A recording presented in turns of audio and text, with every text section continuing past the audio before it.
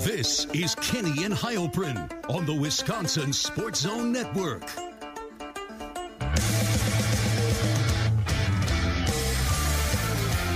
Oh, happy Thursday, everybody. It is Kenny and Heilprin back in one piece, or I guess multiple pieces, because there are two of us, from Big Ten Media Days in Indianapolis. I'm Ben Kenny. He is Zach Heilprin. Zach, first and foremost, has Brett Bielema unblocked you on Twitter?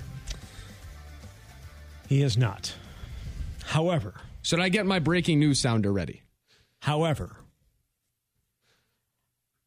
he was not the only member of that family that had me blocked. His wife, Jen, had me blocked as well. She, I believe, was the first one to block me. And it's been like that for at least 5 or 6 years, as long as I can remember. And so when I went to check Brett Bielema today to see if he had unblocked me, which he has not, I came across the account of Jen Bielema. And it is now open for me to see. Wow. Which means I've been unblocked by Jen Bielema. So one down, 2 to go. Oh, excuse me, 1 down, 1 to go. There is one of two things I think that could have happened. Number one, they had a conversation after we talked to Brett at the table yesterday about the season and specifically about him blocking you on Twitter. Either one, he went back to the hotel, he called his wife, wherever she was, and they had a conversation. I could see that happening. I can't. Number two, which might be more realistic, Jen Bielema doesn't even control her own account, and Brett Bielema also used that as a pseudo burner and then logged into your account to unblock you, but forgot that he was on his burner account, which is his wife's, which also had you blocked. I'm too tired to make that work in my head at this point, but I will say this. That's a good first step. I think that's a good first step. I don't know if the next step of this is going to happen or not, but that's a good first step in my opinion. I think it's a very good first step. So that means Big Ten Media Days were a success. Well, I mean, it was success just getting him on the show. You're welcome. Yes, your dogged nature of just continuing to pester the guy from Illinois was amazing. It was very, very good. Now, I think I deserve a little bit of credit for that pestering, because there's not a chance after he told you no the first time that you were ever going to go back 3 or 4 more times to do it unless I told you to, which you did, and I appreciate that. You got it done. Let's not forget the second time I went to ask. I mistakenly asked their athletic director. That's right. Thinking he was their SID PR guy. I looked down there and he's talking to Josh. He's talking to Josh Whitman. I'm like, what is he doing? Why? And like Whitman, had just the most confused look on his face ever. Like, what is this guy? Who is this guy? Why is he asking me about getting Brett Bielema on the radio? But yes, that was the second time. But you went down and did it a couple more times, and we got him. And that was a success. Now we've got one Bielema that has unblocked me. We're going to be working on that second one now. So if you missed it, Tuesday and Wednesday of this week, Zach and myself were down in Indianapolis for Big Ten Media Days. We were live from 2 to 4. The podcast is available of both shows, wherever you find podcasts. On Tuesday, we talk with Minnesota head coach PJ Fleck, Minnesota quarterback Tanner Morgan, and Barry Alvarez. Barry Alvarez interview was tremendous stuff on this team, Graham Mertz, NIL, everything. The field being named after him last season. And then on Wednesday, we had on Keanu Benton, Nick Herbig, and Graham Mertz. Didn't think we would have anyone else after that, but then towards the end of the show, we were able to get 7 or 8 minutes with Illinois head coach Brett Bielema. I'm going to play the 30-second clip that has struck the world by fire in the last 24 hours. So as the conversation was winding down, this is the clip and the exchange we are referring to. Before we do let you go, I have to. This is a little bit selfish on my part here. Back in the day, when you were at Arkansas, the karma thing, right? The karma thing? The karma, like the hashtag karma that went out there. I may have used it once or twice. I got you. And I feel like that may have led to me getting blocked on Twitter. From me or by you? I'm wondering if it's possible to get unblocked, because I feel like I haven't used it in a long time, and I really enjoy following you. Yeah. So I was wondering if that'd be a possibility. I can definitely look into it. Okay. All right. Good. Take it under evaluation. That's all I can ask. I said this yesterday, I love how he, right after you asked or said that he had blocked you, he said, who, me or my wife? It's hard to hear there. It's hard to hear there, and I didn't hear it initially. But had he said that, I would have said both. Because at the time, it was both. Now it's only one. So I have a question for you. Yeah. Do I follow Jen Bielema? No. But maybe, hit that follow button. It gets them talking more, and it maybe potentially leads to getting unblocked. So we have to set a date that this has to happen. I don't think we need to set a date. We don't have control over that. I would almost say the attempts have to be successful by the time Illinois comes to Madison. That's probably fair. Are you going to ask about it in the post-game media press conference? Absolutely not. Probably not. Absolutely not. Hard to say. No, no. Like, just go to that. So, like, just say nothing happened at Wisconsin's post-game press conference. I'm just going to head down to the field house, the underneath the field house, and listen to Brett's press conference instead.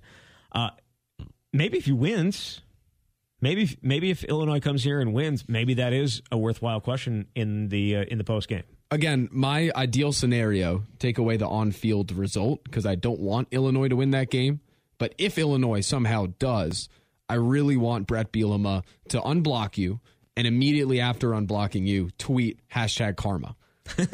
That would make it all worthwhile. That might ease the sting of the loss completely. I mean, there's no chance in hell that if they beat Wisconsin, that karma's not trending. Like, it's for sure. There's not a chance that it would not be trending if Illinois beats Wisconsin with Brett Bielema as coach. And he doesn't even need to tweet it. Like, Jen could probably tweet it, and it would go viral. It would blow up. Yeah, I'm excited. October 1st, Illinois at Wisconsin.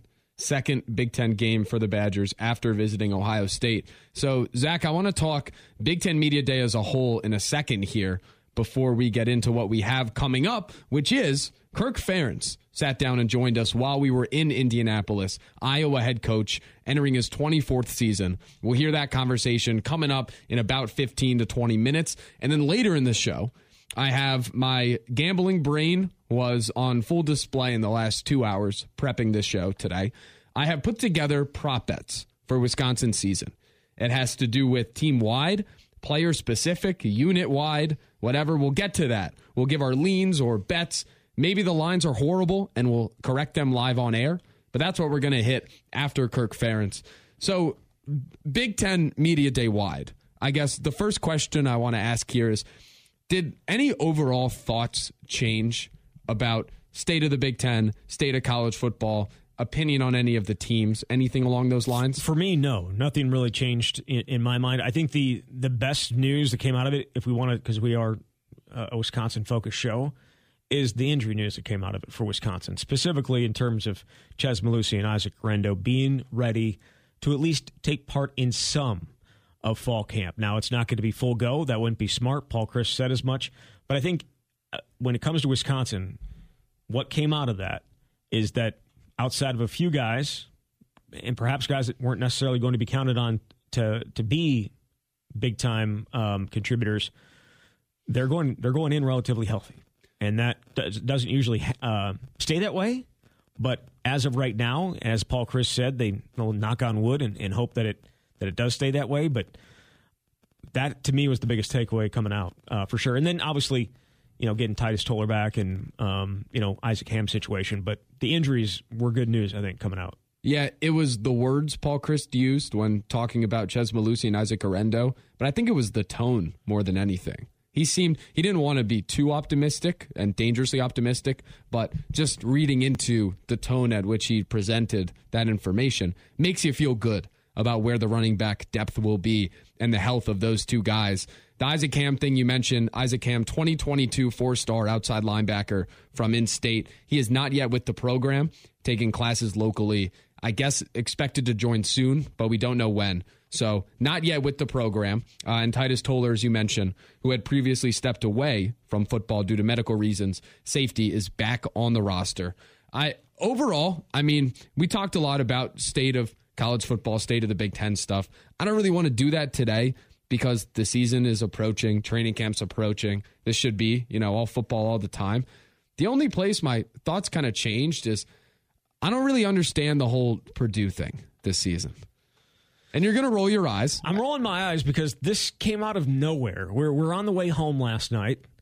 We're just trying to find something to listen to that both of us could agree on, which was apparently pretty difficult. Sorry, I was not interested in John Wilkes Booth. Despite the fact that was not what the issue was. Like you took issue with every single thing that I turned on.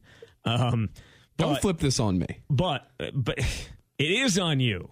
It is on you. Either way, we were listening to the ESPNU, I think, station, and they had Matt McGloin on, the former Penn State quarterback, and he was asked who he has coming out of the East, and obviously Ohio State. He's got Ohio State winning the conference. He was asked who he's got coming out of the West, and he pumped up Purdue, said that he thinks that's their year to get to punch their way through to the West because they have the best quarterback.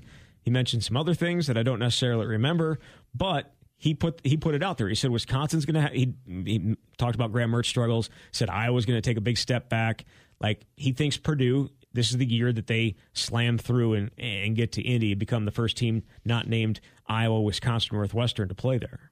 Yeah, and I don't get it. I think last year was the outlier season. But you're literally the only person or I should say he's literally the only person that is saying that. I guess where it's coming from is I'm trying to craft how I see the Big Ten West playing out. And while there could be an argument made for 5 teams winning it, that being Wisconsin, Iowa, Minnesota, Nebraska, and Purdue, some cases are better than others, but there is a case for one of those 5 to win. I'm starting to get more and more down on Purdue's chances in that regard. But you are a lover of AOC. I am. I think he's the best quarterback in the division. But still, it's one of those things where, when Wisconsin played them last year, he wasn't very good. Purdue also could not run the ball. Couldn't run the ball, and they shut down David Bell. He was virtually non-existent.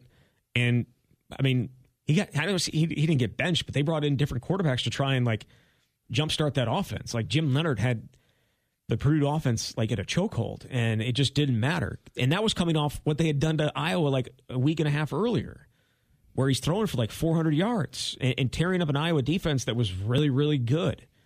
David Bell, non-existent. AOC, non-existent. It was Wisconsin just has had Purdue's number outside of 1 year. You go back to 2018 where they were able to put up all those kind of points on them. Outside of that, Wisconsin has held Purdue in check for a large stretch. They have not beaten Wisconsin 2003? 17 years? 18? I thought it was 2019. I thought it was. It's a long time. Yeah, 2003, I think it is. But it's one of those things to me where when I look at the real contenders in the West, Wisconsin being one of them, they are obviously a terrific running team. Minnesota can run the football if Mo Ibrahim is healthy. Even if he's not. They were good last year doing it with 5th and 6th string guys. Yep. I don't know what Nebraska's will look like. Mark Whipple, the offensive coordinator going there, is a big pass guy. Yeah, I was going to say, they're not going to run the ball, according to Pat Narduzzi. It's either going to be great there or it's going to be a complete disaster and nothing in the middle. But they're that wild card anyway overall this season.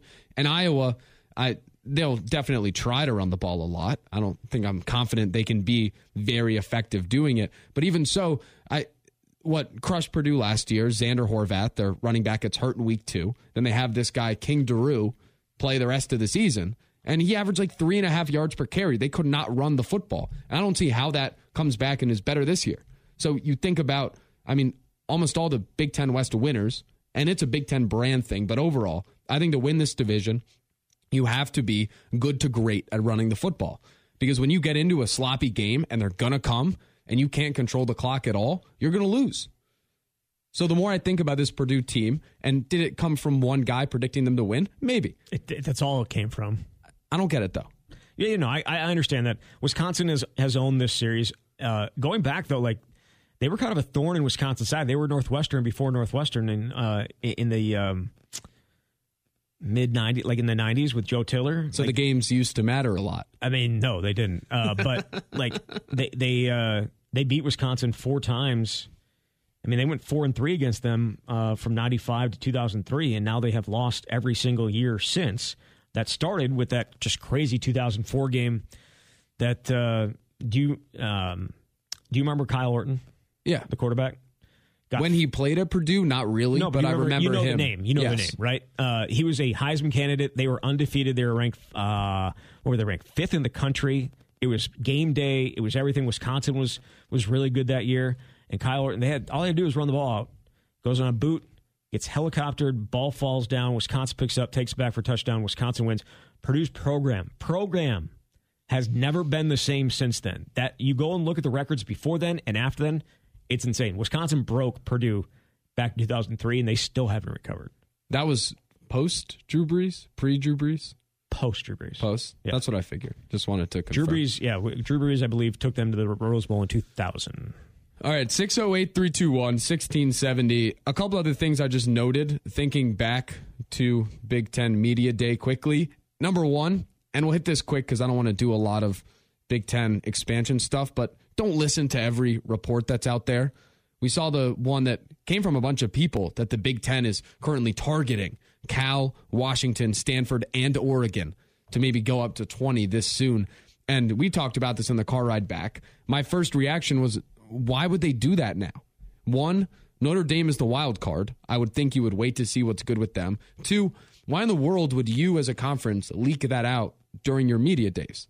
So when you think about it that way, it probably came somewhere out west. Some school wants to up its value, or the Pac-12 does even, to whatever TV network or whatever it is. It just doesn't make much sense. So in terms of this expansion thing, we are really at the point where until it is confirmed and reported, I'm not believing anything.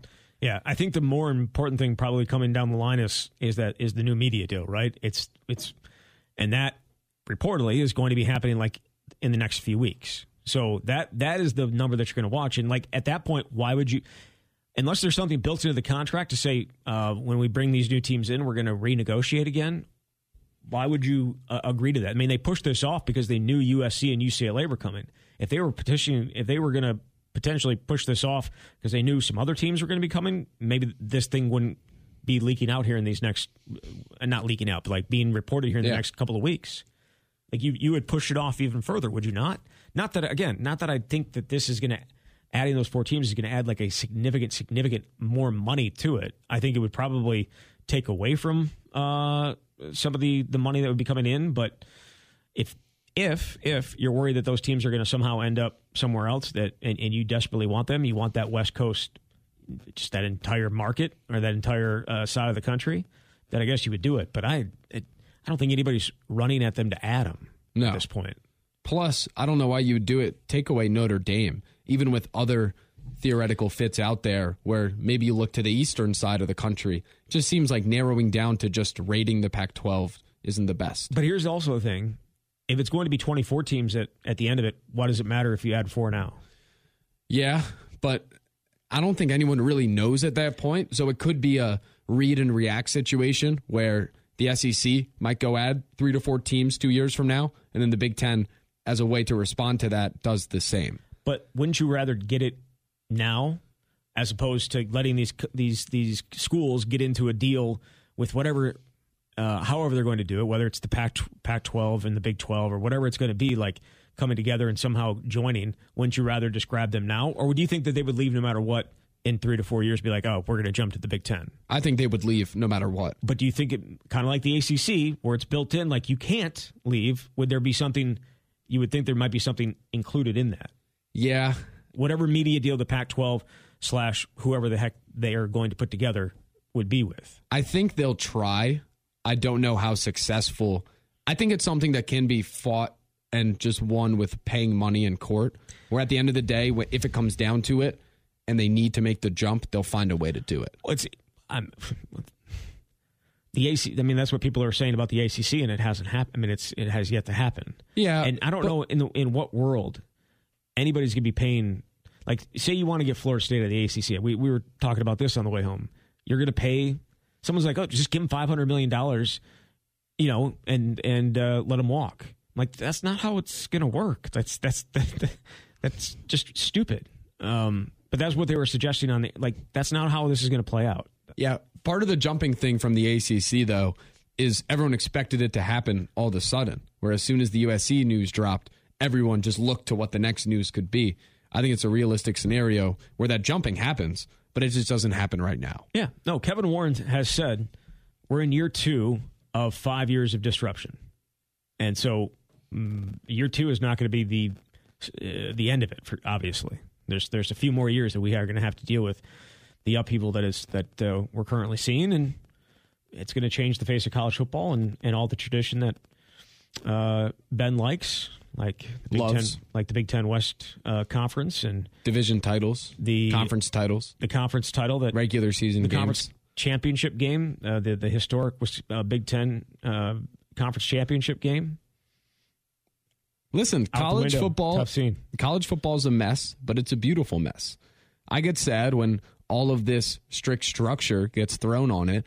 I like the days of arguing in circles about who should be 5th in the playoff rankings. Or, better, when there were only 2 of them, who should be 2nd and 3rd. Why can't we argue about who should be the 17th or 18th? Like, who's 17th or 18th? Because who cares? Who cares? It doesn't matter. They don't have a chance. The fifth and 6th team don't have a chance to win either. I know. You argued about it. I know. That's why I oppose the 4-team playoff. I'd rather them just go back to one national title game. God, you're boring. All right, 608-321-1670. That will be a consistent theme. We'll sprinkle that in as time goes by. But coming up next, Iowa head coach Kirk Ferentz joined us in Indianapolis. You will hear that conversation. After that, we're talking prop bets for Wisconsin's 2022 season. When we come back, again, Kirk Ferentz. It's Kenny and Heilprin. This is Kenny and Heilprin on the Wisconsin Sports Zone Network. All right, welcome back in. It's Kenny and Heilprin. All of the Big Ten Media Day show podcasts are up. Just search Kenny and Heilprin, or it's on Twitter at Kenny_Heilprin, where all the interviews, all the chatter, all the news, all the notes, all the opinion from Big Ten Media Day, that is where you will find it. The only interview we neglected to share while in Indianapolis was Kirk Ferentz, who joined us. Good of him to join us. Awesome stuff. Here is that conversation with the Iowa head coach. Joining us now at the table, Iowa head coach Kirk Ferentz. Kirk, I mean, we definitely get the jitters with football season now pretty much 30 days away. Are you still a little anxious jitters coming here for Big Ten Media Day and now the season pretty much here? Some things never end or never change, and that's certainly one of them. And, it's the same way when we start work in January. I feel some of the same way driving in the office for the first time after a break. It never gets old, and there's always something that you're worried about missing or details, those types of things. And it only gets worse as the first game approaches. Is there an excitement level, though, too? Like getting to be able to jump into this? It's a new team. Obviously, I believe this is year 24. That's right? Does it ever lose that excitement, though, going into it? It doesn't. And I suppose when it starts to, that's when it's time to, do something else. And, it's a great thing about sports, I think. If you're not a little bit anxious and a little bit, concerned about this or that, then probably not paying attention to things. So, again, whether it's in January or when you're really starting a new team, a new season, that's the very basic beginning of it, or even up until the last game, there's always that anxiety because I think everybody wants to perform well, and what we do is very public at some point. So, sure, there's anxiety and excitement. Both of those are good. I think they're both healthy. So Iowa wins a very tightly contested West last year, obviously with Wisconsin there, Minnesota, Purdue also. I mean, from my perspective, it seems like the division is as wide open going into this year as it's been. Is that fair to say, do you think? I sit in the same seat. I agree with you wholeheartedly. I think, you look top to bottom. There's nobody that can't beat the other team in our division. I don't think that's a debate. I just look at a tough game in each and every one of those contests, and that's why you play the entire season, because you just never know what's going to happen. Last year was representative of that. But, that's a great thing, and I think that's a great thing about conference football in our conference. That seems to be the way it is. You got a former Badger on your staff now in John Budmeyer, obviously the quarterback's coach for Wisconsin for a while, was at Colorado State. What has he brought to your staff?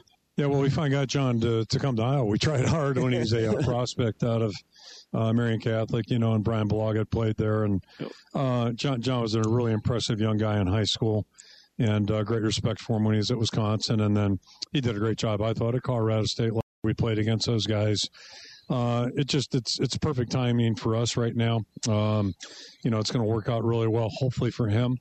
But for us, I think it's a real bonus because, first of all, he's a first-class guy. Secondly, he's got a lot of expertise, certainly in the quarterback and the offensive area.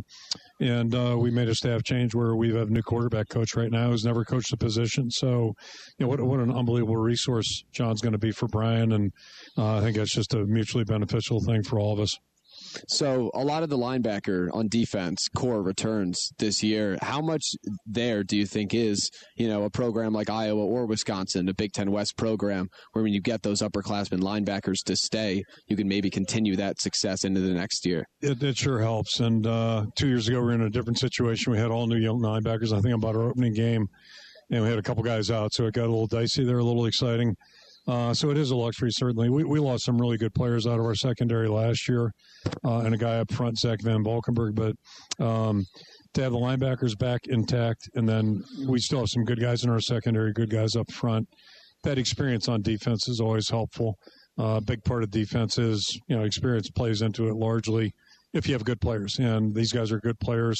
Wisconsin, I'm not saying that they've had a lot of good players, a lot of experienced players. So, yeah, it's nice to be able to build around those guys, and I'm sure they'll do a great job of setting tempo for us. Kirk, I wanted to ask you about something you said up on the podium. I believe you were quoted as saying, I'm really concerned the path college football is going down right now. What do you mean by that? Yeah, I mean, we're obviously in very different times right now, and there's always been challenges, and there have always been distractions. Challenges for the people playing, the people coaching, distractions for all of us. That's part of life. But the distractions our young people have to deal with right now are mounting. They only have, all of us in life have so much time, so much energy, and there are a lot of places for them to spend it. Bigger picture right now, I just look at college football, and I think instead of having structure, we're drifting away from that. Whereas I coached in the NFL for 6 years where there was a salary cap, there were clear rules about movement of players and coaches as well. So, the bottom line there is at least, pretty much all 32 teams were on the same footing and played by the same rules. I'm not sure that's happened in college, and I think especially in the last 6 months, just read the paper, it seems like things are getting a little fuzzier in terms of how things get interpreted. So at some point, I just have to think we'd be better off if we could get together collectively, whoever we is, and formulate what it is college football is going to look like and how we're all going to move forward together. I just think it would be better for the entire enterprise. I think that's one of the reasons the Big Ten has been so successful, because we do revenue share. There's not great disparity from, one program to the other financially. We all have our built-in advantages, disadvantages, but at least there's some level of commonality there. And I can envision, especially at NIL, the days of old where, a certain group of teams just kind of separate themselves and you end up with those 77-0 scores, and that's not good for anybody when that happens. Both teams lose in those cases. So, yeah, there's a lot going on right now. I just think some point, some way, we're going to have to come up with a little better framework, a little better structure, so the good of the game will continue to move forward. Last one before we let you go. Appreciate you joining us. Is there, kind of with where we're going in the future, do you think the division structure in the Big Ten and especially the West, or even go out in the East, and we don't know as much about that, but do you think there should be some sort of division structure that stays? Obviously, the rivalry games stay there, but what the West has kind of created? Yeah, I have no idea how it's going to look in 2 years, let alone 5 years. It just, I think pretty much, and especially this last expansion, just tells you that borders aren't really priority right now and traditions aren't a priority. So I think as we move forward, we just have to be prepared to look at things a little bit differently than we did maybe 10, 15, 20 years ago, and certainly 40 years ago, and just realize that for what it is. We are in an entertainment business, if you will. And I'll go back to that idea of structure and format. Just compare two pro sports. Look at baseball, where the New York, it's good to be a Yankee, it's good to be a Dodger from a revenue standpoint, and your salary cap's going to be a lot higher than, say, the Pittsburgh Pirates, my hometown team. That's what I worry about, and that's where pro football's got it figured out. They figured out what's best for everybody involved, and the original owners, even to modern day, have all worked in a way where it's good for the collective enterprise. And I'm not sure what it's going to look like in college football, but I hope we keep that in mind. What's good for the entire game, because we do have a great game, and I don't think anybody wants to see those games where it's 77-0. That's just not good. Yeah, awesome. Really appreciate the time. Thanks, Best of luck this season. Thank you. There he is, Iowa head coach Kirk Ferentz, entering his 24th year as head coach there, Big Ten West defending champion. Kirk Ferentz said, we got to keep what's best. We got to think about what's best for college football. He and I agree then. We should keep the Big Ten West intact. I think it's hilarious, the 77-0 thing. I think that's hilarious that I'm just now remembering that he said that, because I heard that same stupid-ass BS from somebody last night in the car on the ride home, and I thought it was like... Who could that be? I thought it was an original thought coming out of your head, and it was not. It was... Oh, it is. It was almost word for word what Kirk Ferentz just said. No. Let's not do that. It was the exact same score. It was the exact same score. I think I gave the other team a little more credit. No, you didn't. No one wants to see 77-0. It's true. You expand the playoff to 16 teams, and again, the only competitive games are going to be the ones when you get down to 4 or when you get down to 2. And will watching more games be fun? Sure. But they're not going to be good football games. It's like the NFL expanded their playoffs. The first round this year sucked. There were blowouts all over the board because some teams, like the Philadelphia Eagles, were not playoff caliber team. Then the next round was like the best thing we've ever seen because that's when the actual playoff caliber teams were there. I don't need to see 9-4 Wisconsin or Iowa go up against Georgia. Yeah, I didn't think the playoff in the second round was very good. And I got to see a game in person, and it wasn't good football. It was actually really poor football. Well, that was if that's your argument for should I go through that whole slate of games? But no, I'm telling you specifically of the game that I saw with my own 2 eyes. It was one of the uglier football games I've seen. But I would argue it was entertaining in the snow. It was ugly, but it was entertaining. Can you imagine a game in the snow at Camp Randall? Or at Iowa City, or Ohio State, or Michigan. But Wisconsin would have to be a top 6 seed to get a home game. Talking about Wisconsin. I'm talking about anybody else. Anybody of those top teams making those teams come north. I'm in favor of that. In December.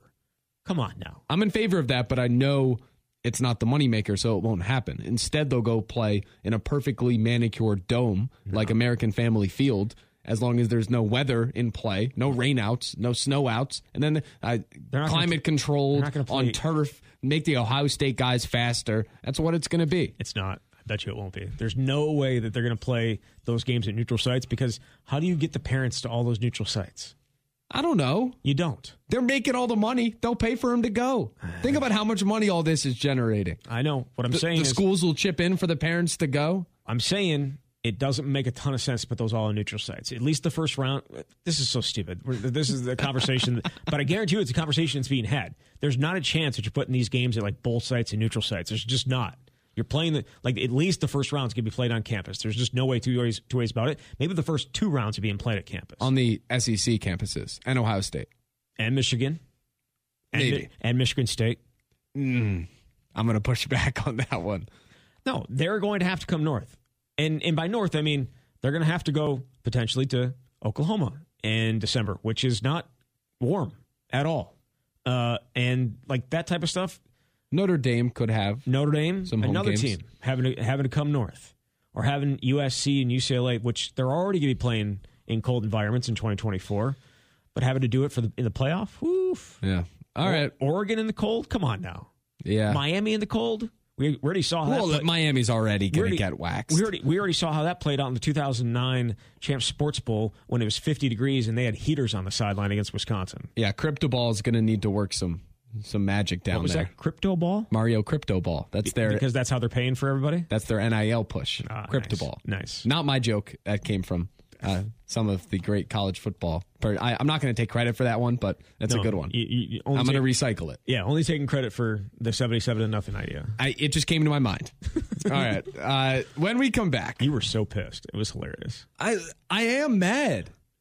We're devaluing the regular season. Conference titles aren't going to exist anymore. But listen, the season is near, and this season still has the format that we all love and all know. So we'll get more into that. When we come back, Wisconsin prop bets for this season. I looked back through the previous couple seasons for all the players that are playing again this year and for the team as a whole.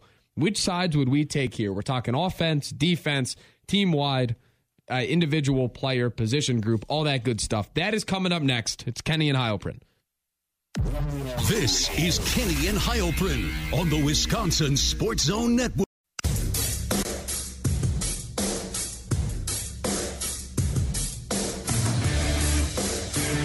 All right, welcome back. It's Kenny and Heilprin. 608-321-1670. Twitter, Kenny_Heilprin. Podcast always up immediately following the program. So, Zach, this whole college football playoff thing, I would love to just sit down and talk about it for hours, but it's something that we are going to talk about when the season concludes. Sure. So while it interests me because I care a lot about college football, it's not one of the newsworthy things where this is about to be decided. We have this season, and I want to bask in when conference tournaments and championships still exist. I believe you called me a casual off air. No. You did. No, I said. You did, because I'm okay with a 16-team tournament in college football. You called me a casual. Casual viewers of the sport, that's what they want. I'm not a casual viewer of the sport. I'm not saying you are. But I want to see that. Okay, well, I'm saying so do casual viewers. Okay, but diehards want BCS. That's what they want. Diehards want to go back to when we can have pointless arguments for who gets. You realize the diehards are the reason some of that got changed, right? Like, because it just didn't make any sense. Because they wanted to make more money. But it just didn't make any sense either. But how much sense does it make now? It makes more sense now to have 4 teams, even though it's still decided by a stupid-ass committee. Here's my whole thing. One sentence. 16 teams. College football is a complete mess. But the structure of it is a beautiful mess. It is a fun mess. I bask in the arguments over... You're entirely too young for this. Like, you were entirely too young. Like, you should be living in the 1960s. That's about where you're at right now. I'm not trying to back in my day anybody. You are exactly that. I wish the media got to choose who the national... That was a joke. Who choose the national title. That was a joke. But, like, it's not, though. Like, you kind of just want to go back to the BCS. Like, it was so a computer decides who gets to play in the national title game. And it has nothing to do with what you say is people that know the sport. Yeah, I mean, listen, we're going to spend shows and shows talking about this. I want to hit this quick. Wisconsin season prop bets. I put my gambling brain together for a little bit. I'm going to present it. You are going to give your thought, over or under, whatever the certain stat is. I may give a retort, and then we will move on to the next. What are we calling these? Old man Ben over-under props? Bookie Ben? Beat writer Ben showed up in Indy. This is Bookie Ben. I was going to say old man Ben, but... All right. Over-under for Wisconsin this season, Zach. 1 loss at home. Over-under 1 home loss. And obviously, out of conference is all at home, but then in conference, Minnesota, Purdue, Maryland, Illinois. 1. Can I push? Like, that's why you need to make this like 1.5, man. No, but then 1 would be the obvious answer. The whole thing is it's 1. So then take it at 0.5. No, but I set it at 1 so that you have to go either way with it. Because I agree. I would pick 1 too. But I don't have to. All right. Well, then I'll move on to the next. I'm just messing with you. I'm messing with you. I think of the games that potentially could go against Wisconsin, I think sneaky one because of the quarterback is Washington State. Oh, I thought you were going to say Maryland. No. But no. Maryland is the team that gets going very, very hot and then cools off a lot. Maryland has a better chance at beating Wisconsin than Washington State. I'm saying I just said sneaky. That's fair. That guy's which quarterback would you rather have today? One guy's a top Talia. One guy's a top 10 potential, like a first round pick. Yeah, I'd rather have Talia. Okay, Tagovailoa from Maryland. All right, that's fine. I think that's a sneaky one. But of the other ones, obviously Minnesota would be there. But I also think Wisconsin, coming off of what happened last year, is gonna take it to them. What sucks is we kind of said that going into last year's Minnesota game. No, we didn't. But the thought of they kind of let the season slip away, then they re-grasped it with that winning streak, and then we said, okay, senior-laden team, how are they going to let this one slip by after getting the season back? Right. I said that. Yeah. I'm more thinking about this as coming off the 2018 loss at home, and the next year was 2019, and they went up there in a season that was the best that Minnesota's ever had, according to PJ Fleck, and took it to him, hammered him. And I kind of feel like that is kind of be how they judge this offseason. When we talked to Braylon Allen about it. Like, which game do you have circled? Obviously, Minnesota. Yep. What happened? I don't think they're going to lose to Minnesota at home. So I guess I'll take under. Okay. I'll take the over just to disagree. Over under 1.5, 0.5 starts for Logan Brown. That's a tough one. Because injuries happen. I'm taking the over. Because I think at some point he will start a game. I'm going to take the over as well. However, based on, I think some maybe we're going to get into here later in the show, I personally am going to be able to, after I watch practice for the first day, come back and change my vote here. Okay. That's fair. Okay? Is that fair? All right. Sure. So I'm going to take over. Okay. Over under 1.5 1,000-yard rushers on this team. Under. I agree. I think Braylon does it. I think Ches, if he is the second guy, gets close and is productive, but not the volume that he was on track to get last season. Would they have had it last year? Yes. If he doesn't get hurt? No doubt. Okay. Well, I think they rush much better against Minnesota, and then he also gets carries and has success against Nebraska and some of those teams down the stretch. Over under 1.5 400-yard receivers. He was not the like I'm more talking about Braylon. Does Braylon get enough carries to get to 1,000? Oh, no doubt. Yes. Okay. Yeah. All right. Because I think Braylon does it definitely.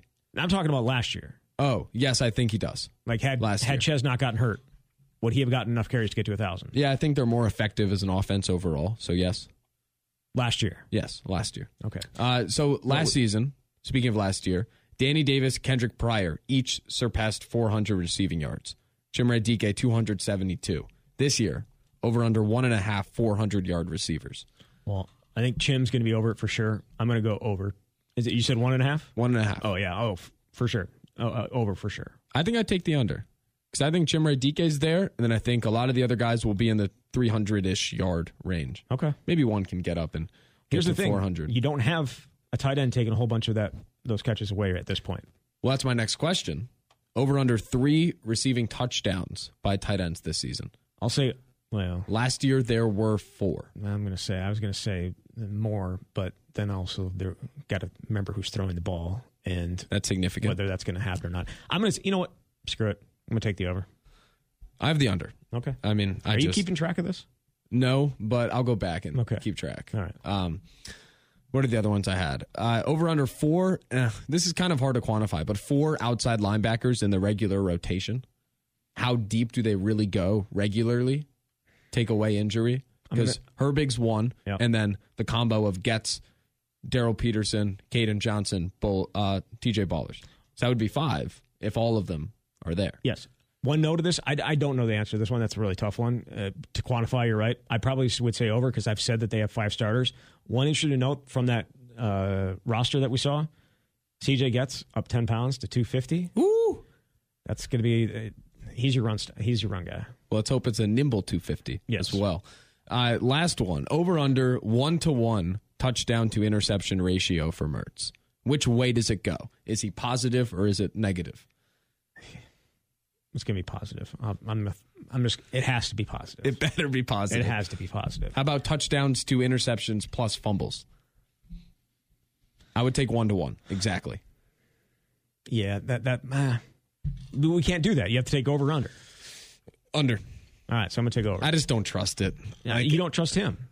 I don't. Your at this point. doppelganger, you do not trust. I don't know how I can, honestly. All right.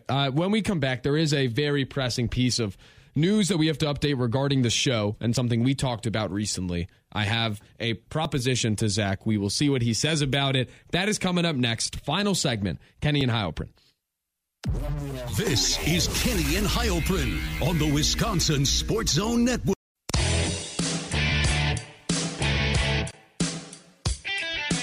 All right, quick before we get out of here, it's Kenny and Heilprin. So a couple weeks ago, when talking about Wisconsin's roster, we talked about guys that can break out this season, guys that are not at the front of the depth chart that could end up having a big impact. My team, if you will, was James Thompson Jr., defensive end, Keontez Lewis, wide receiver, Riley Malman at tackle, whatever side, and Spencer Lytle, inside linebacker. Zach took Darrell Peterson, Marcus Allen, Jack Pugh, and TJ Ballers. And now, everyone can screw off that took issue with Darrell Peterson. I agree. Now, we learned at media days that inside linebacker Spencer Lytle is injured. Didn't sound severe, but not at the point where he's full go for training camp, which kind of makes it impossible for him to really break out because he's going to be behind schedule and not getting those reps. And he switched to that position, so it's not natural. I propose that I get to pick a new guy. And I propose that I will disagree that you get to pick a new guy. Why is that? Why would you get to pick a new guy? You literally said you went with Spencer Lytle. But it's before camp started. All right, you get to pick a new guy. Can I get Muma Jungmeta? You can get Muma. Okay, done. I was going to take him or Calvaruso. So, Jungmeta. Muma. Add him to the squad. There we go. It's settled. You see? That was easy. Yeah. All right. Thanks, everyone, for hanging around. It's been a really fun week. If you want any of our Big Ten Media Day stuff, it's up on the podcast page and on Twitter. Zach has a new profile picture, too, so you should check that out. We'll be back next Thursday. Thanks for hanging around, everybody. See ya. Kenny and Heilprin, Thursdays from 6 to 7 and on demand at MadCitySportsZone.com.